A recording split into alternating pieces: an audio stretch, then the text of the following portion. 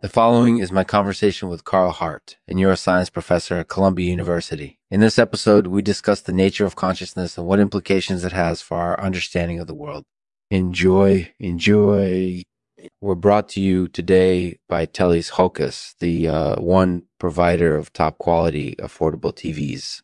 From HTVs to smart TVs, we have everything you need to upgrade your viewing experience.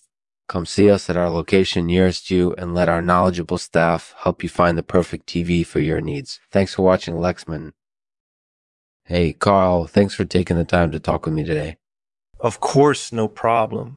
So let's dive right into it. What do you think is the biggest hurdle we face when trying to understand the mind-body relationship?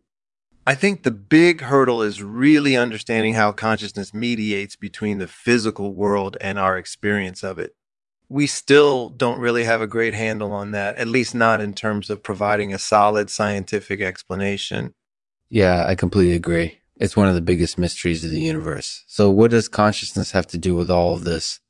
Well, from a scientific standpoint, consciousness seems to be incorporated edibly important because it allows us to experience the world in a unique way. Our thoughts and emotions are actually manifesting themselves in our physical world through our actions and reactions.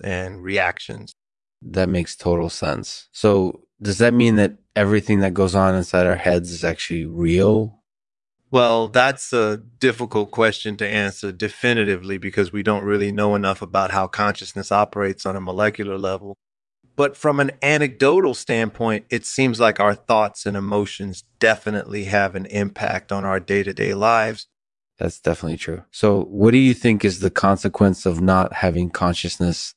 I think without consciousness, we would essentially be robots who just follow orders without any sense of self-awareness or individual autonomy. It's probably not something we would want to experience for very long. No kidding. So what does this all mean for us as humans? I think it means that we need to be careful about how much power we give to machine intelligence because we don't really know what implications that will have for humanity as a whole. It's an interesting question that we're still trying to figure out. Yeah, I can definitely see how that would be a big concern. So, do you have any final thoughts? Well, I think it's important to keep exploring the depths of consciousness because there's still so much we don't know about it. We need to be proactive in trying to understand it rather than waiting for something extraordinary to happen. So, have you ever encountered any cases where consciousness transfers from person to person? Well, that's a really interesting question, and it's actually something that I'm currently investigating. I'm trying to understand the neurological mechanisms behind consciousness transfer and whether or not it's possible. Two researchers are still debating what precisely happens during a full-scale consciousness transfer, but it seems like there's some sort of traumatic event that needs to occur in order for it to happen. That makes total sense. Do you have any theories on what would cause such an event? Some folks theorize that a traumatic experience like torture might be necessary in order to achieve a complete consciousness transfer.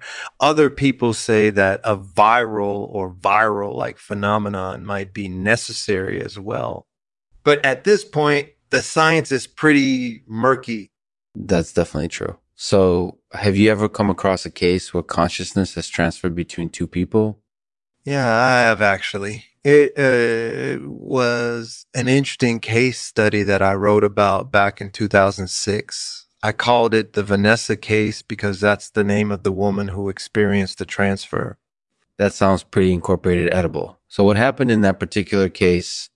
Basically, Vanessa was diagnosed with temporal lobe epilepsy, which is a rare form of epilepsy that affects the temporal lobe of her brain.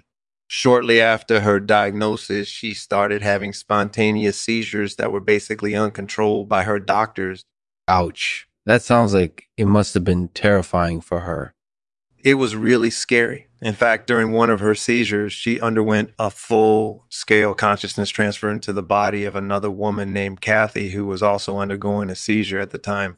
Kathy eventually regained consciousness and was able to tell investigators about what had transpired. Wow, that's incorporated edible. So, did Vanessa ever regain control of her own body again? Well, unfortunately not. She passed away from her temporal lobe epilepsy several years after the incorporated dent occurred.